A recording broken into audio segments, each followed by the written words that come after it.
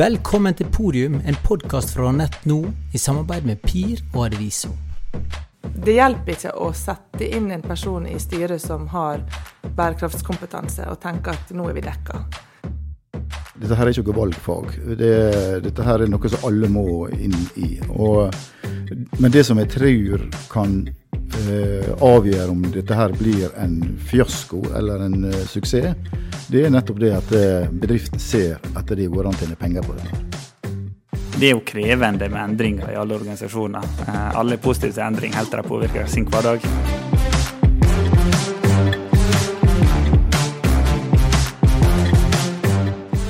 Velkommen til Podium, en podcast fra Nett.no i samarbeid med Adviso og PIR.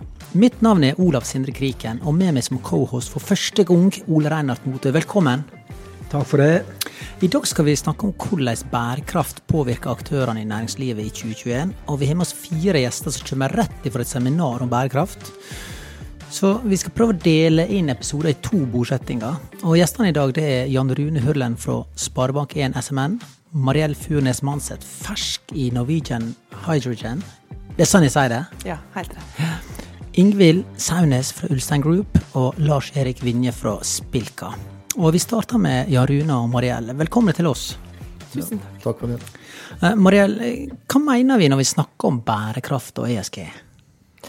Bærekraft, det handler om en utvikling som imøtekommer behovet til dagens generasjoner, samtidig som det ikke ødelegger for fremtidige generasjoner til å ha de samme mulighetene. Og det gjelder både økonomiske forhold, sosiale forhold og miljømessige forhold. Og ESG er egentlig litt av det samme. ESG står for Environmental, Social og Governance, men det handler om selskap, og om selskap driver på en måte som er bærekraftig. Ja, og du jobber nå i et selskap som er en del av løsningen. Hvordan påvirker det bærekraftstrategien? Hos oss i Norwegian Hydrogen så er jo bærekraft selve forretningsideen. Det å bidra til reduserte utslipp, det å hjelpe våre fremtidige kunder til å få reduserte utslipp. Men det forhindrer jo ikke at vi må ha en total ESG- og bærekraftstrategi. Så vi må også tenke på de sosiale forholdene og økonomiske forholdene i både selskapet og det vi påvirker rundt oss. Mariell, du har jo jobbet med bærekraft i mange år, i alle fall i flere år. Kan du si noe og framheve hva som har vært de største endringene i den perioden du har jobbet med det her? Sånn som jeg ser det, så har det endret seg ved at det har vært en mye mindre del av fokuset til selskap, og var mer før en sånn, kan vi kommunisere det vi allerede er gode på? Kan vi gjøre noen få endringer for å bli litt bedre, til at det i dag er mer sentralt i fremtidsplanene og strategien til selskap. Hva kan vi gjøre for å endre vår totale forretningsmodell til å bli mer bærekraftig? Kan vi finne nye muligheter i bærekraft? Men hvem er det som skal drive bærekraftige bedrifter fremover? Er det fra gulvet og opp, eller er det fra ledelsen og toppen og ned? Hvordan er det den dynamikken? Det er nok en kombinasjon. I mange bedrifter så er det fra gulvet og opp. Og fra gulvet og opp så kan det drives utrolig mange gode ting. Men for å få til en helhetlig, bærekraftig tankegang og strategi og kultur, så må det skje gjennomgående i hele selskapet. Både fra gulvet og opp, men helt fra styrerommet og fra eiernes side og fra ledelsens side. Det må integreres i hele verdikjeden, men også i alle beslutningsprosesser i hele selskapet. Kan du også si litt om hvordan dere jobber med å definere de riktige bærekrafts-KPI-ene for et selskap? Det kan være det selskapet du er i nå, eller sånn som dere jobbet tidligere i Framtidslaben når du var der. For det er vel snakk om å ha måleparameter i form av KPI-er? Ja, det er det. Og der er det ESG-rapportering kommer inn.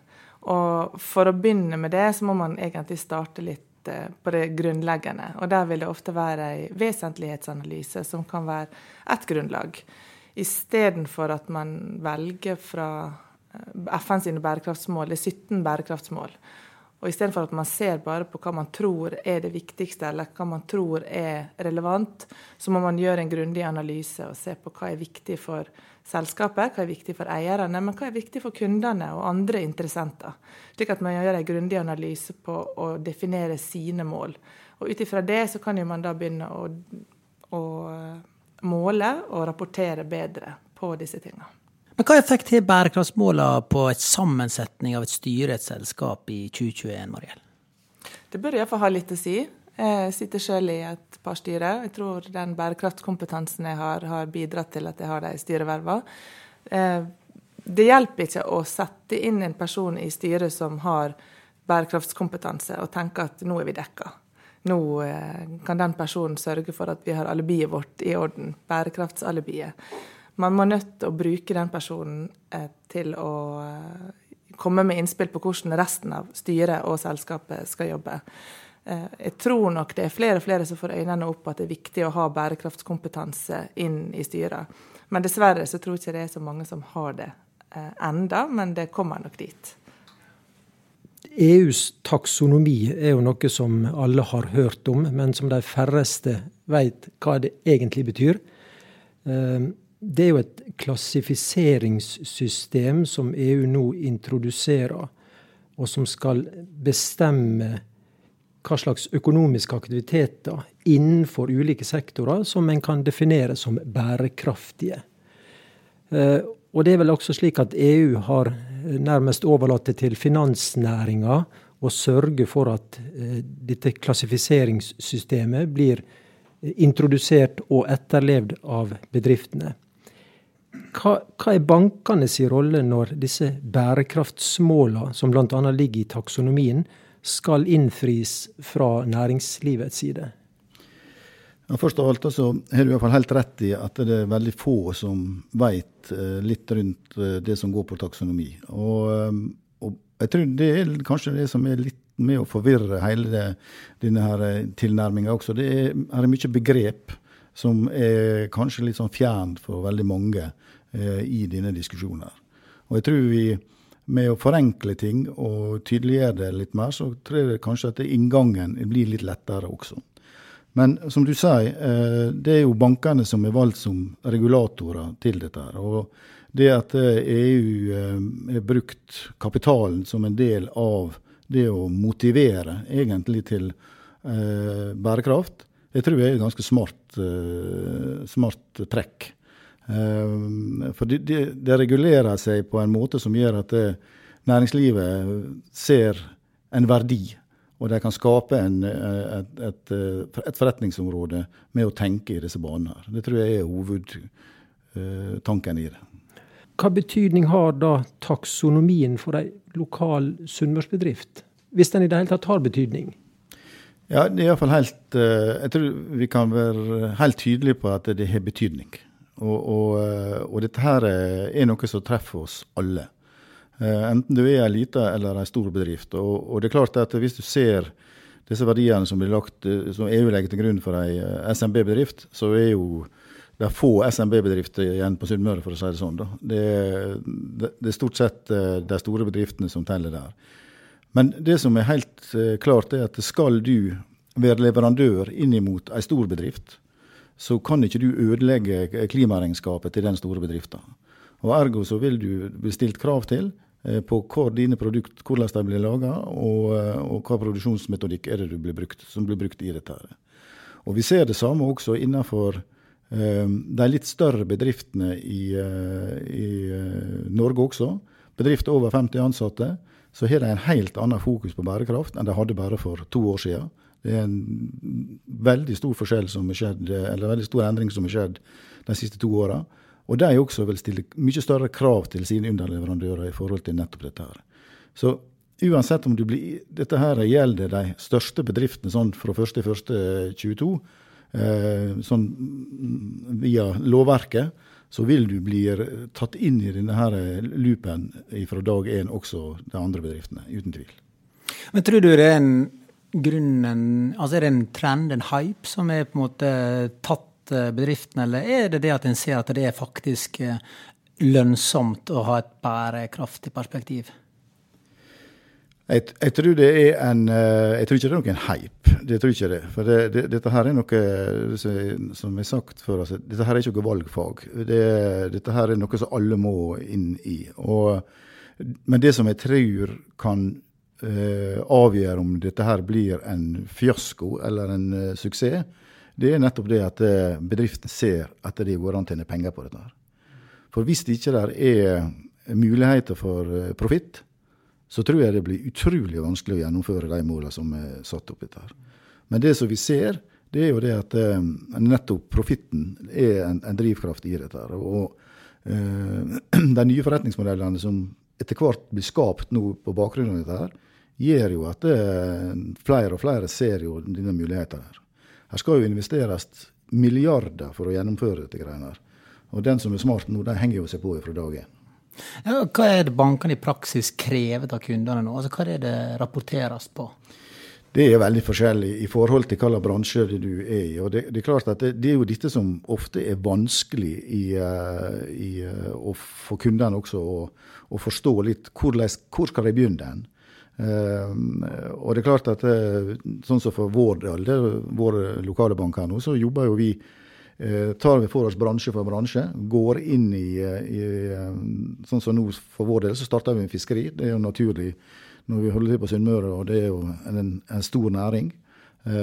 Og da går vi inn i den spesifikke næringen, så ser vi på de kriterier som blir lagt der, og lager skåringsmodeller for en rekke områder, og utifra det da, så blir de skåret og lagt inn i våre sine rapporter videre i dette. Og dette vil bli tatt for bransje, så vil disse her rapportene bli laget. Men utifra det du sier, Jan Rune, så bankene og dere jo da begynt å rapportere, eller be kundene rapportere på sine bærekraftsmål. Hvordan skal de små og mellomstore bedriftene på Sunnmøre tilpasse seg det her? Hvor skal man begynne for å vise sin bærekraftige økonomiske aktivitet? Dette der egentlig kanskje det viktigste i den fasen som vi i hvert fall i nå. Og det den avklaringen der. For jeg tror man må passe seg veldig for at det gjør det for komplisert. Og jeg har sagt det hele tiden, og jeg sier det veldig ofte til mine kunder når vi snakker om dette her, at det keep it simple. Prøv å danne deg et bilde av hvor du står hen i denne verden her. Sjekk av med kundene dine, hvor står de hen? Hva det de vil kreve av deg fremover? Hva det leverandørene dine kan hjelpe deg med?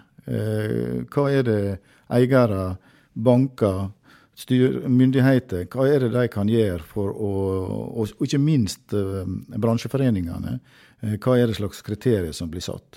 Dann det et bilde over hvor du står hen, og utifra det bildet så kan du sette deg noen konkrete mål. Du ser det at ok, jeg ganske compliant på kanskje 50% av businessen min. Det andre delen av det må jeg sette noen mål for å komme meg videre på. Og jeg tror at de aller fleste, i hvert fall i et sunnmørsk næringsliv i dag, de gjør veldig mye rett. Men de har kanskje ikke kommet inn i begrepsapparatet. De har kanskje ikke sett helt hvordan de skal kommunisere dette. For det handler veldig mye om å få kommunisert fram de reelle tingene du gjør. Og jeg tror kanskje med en sånn analyse som dette der, så kan du kunne fortelle omverdenen om akkurat hvor langt du er kommet i dette her, og dermed være litt lettere tilgang på det. Mariell, du kommer jo akkurat fra, du er jo daglig leder i Framtidslabben, så jeg regner med du har god oversikt over hva som skjer i regionen vår. Og det noen konkrete dømme på bedrifter som faktisk har tatt virkelig tak i det, kombinasjonen av bærekraft og det å tjene penger? Ja, det absolutt. Jeg tror sånn overordnet så kan man si at det likt, det veldig ulikt hvor langt de forskjellige bedriftene og selskapene har kommet. Noen lurer på hvor de skal starte, mens noen som Spilka, som vi skal høre på etterpå, har jo tatt det på den rette måten, nemlig å se på hvordan kan vi endre forretningsmodellen vår til å ta bærekraft på alvor og faktisk tjene penger på sirkulær økonomi. Og i Fremtidslabben så jobber vi med veldig mange forskjellige typer bedrifter som også fikk hjelp til å jobbe med sin bærekraftstrategi. Men jeg tenker jo at det handler mye om å avdekke hva risikoer det som ligger framfor oss innenfor bærekraft. Vi må prøve å svare på de risikoene, men samtidig finne alle mulighetene innenfor det. Spennende. Da tror jeg skal jeg et sceneskifte, som får høre litt fra Spilka og Ulstein, og få inn Lars-Erik og Ingvild. Takk, Jan Rune og Mariell.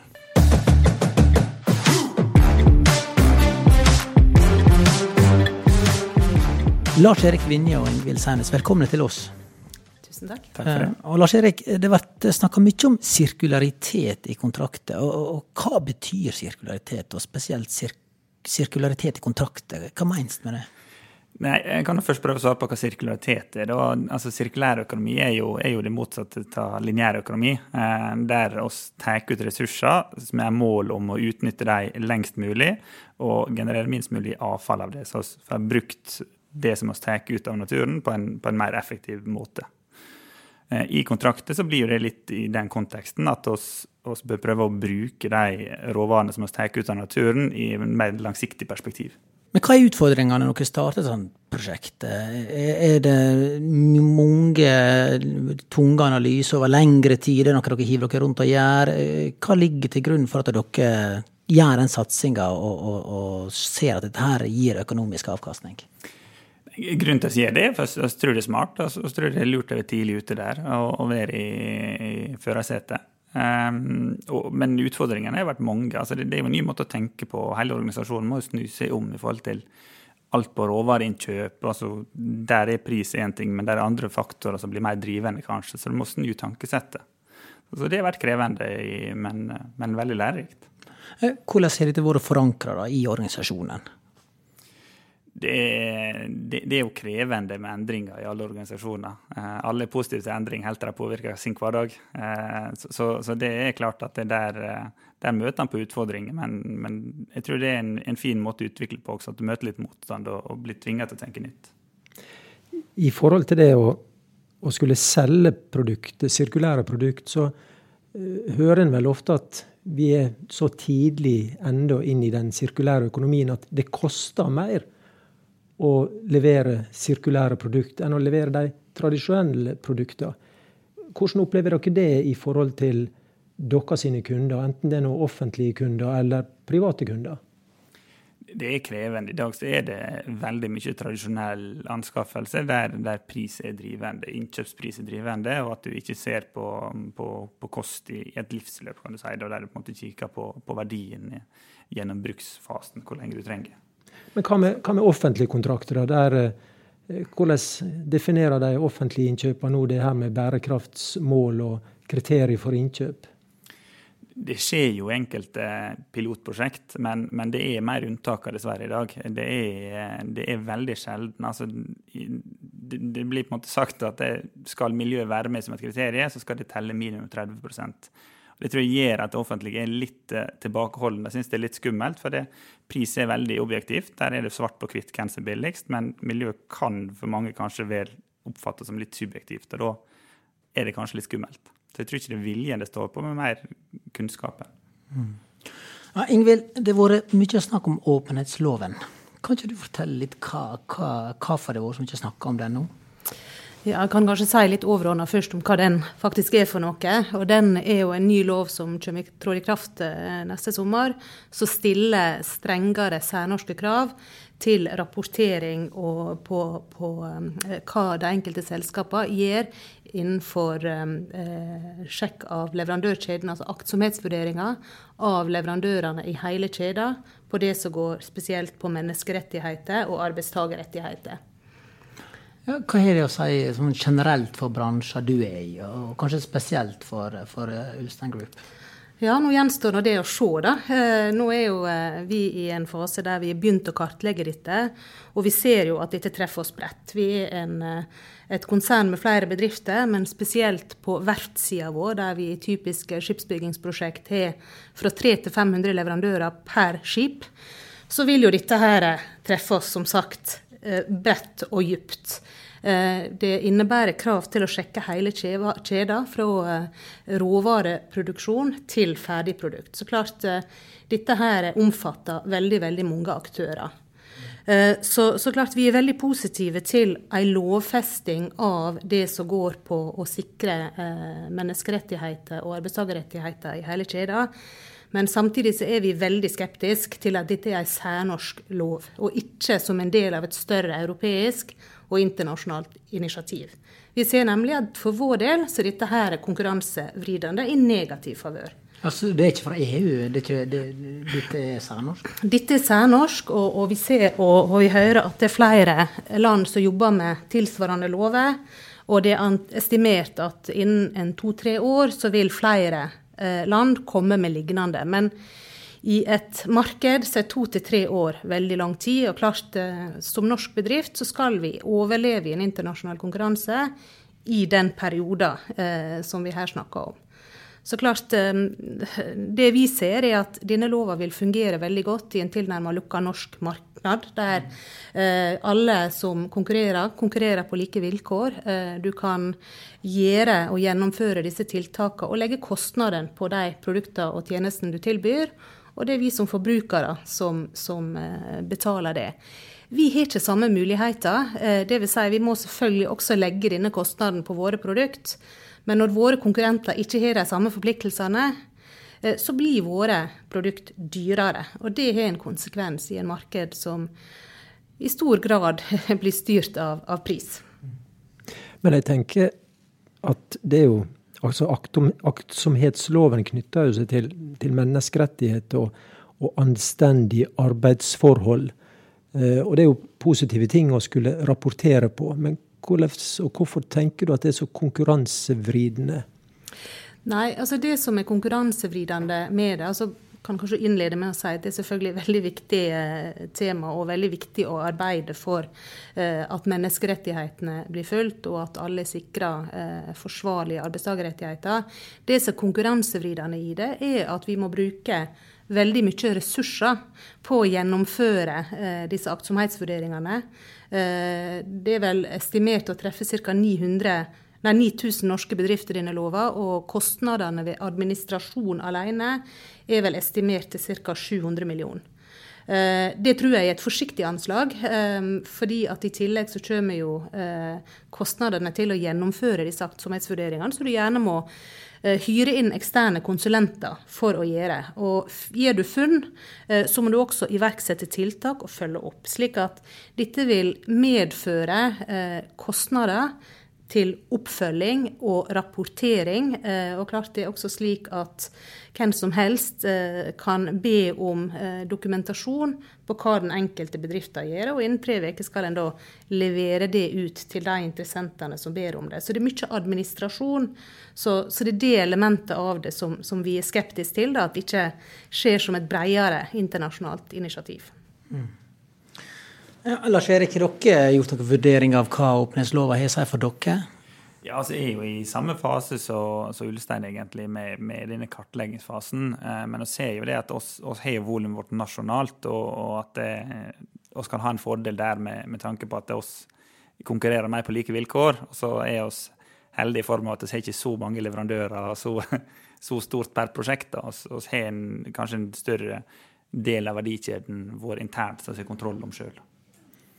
Men hvis jeg skal få følge opp litt det både i forhold til taksonomi og i forhold til åpenhetslover, der dere pålegges på en måte rapporteringsplikt og undersøkelsesplikt bakover i kjeden, hva gjør dere sånn kontraktsmessig? Og nå snakker jeg både til deg, Lars Erik, og til deg, Ingvild. Hva gjør dere kontraktsmessig for å sikre dere bakover i leverandørkjeden, at dere sine underleverandører etterlever disse kravene og disse vilkårene?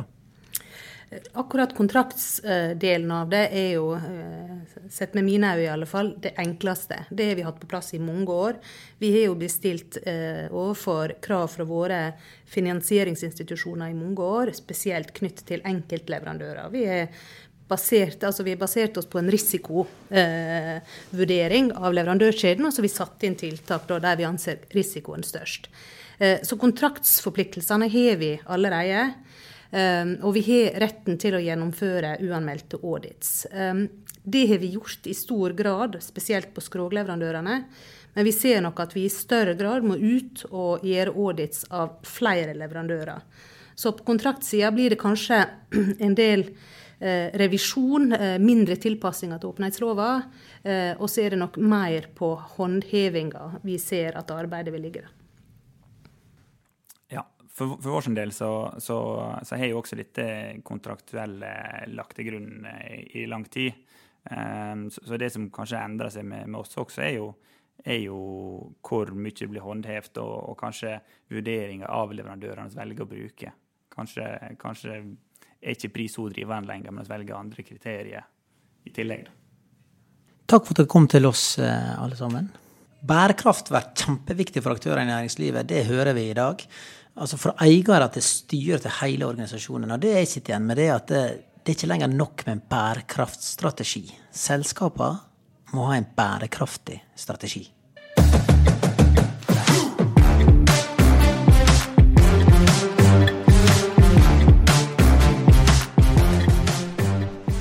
Takk for at du hørte på denne episode av Podium, og vil du være helt sikker på å få med deg neste episode, så husk å legge til Podium i din podcastspiller. Og liker du konseptet vårt, så del gjerne med andre og gi oss en tilbakemelding eller en vurdering der du hører podcast. Har du ideer til gjester eller tema vi burde diskutert, så send oss gjerne en melding på nett nå Facebook.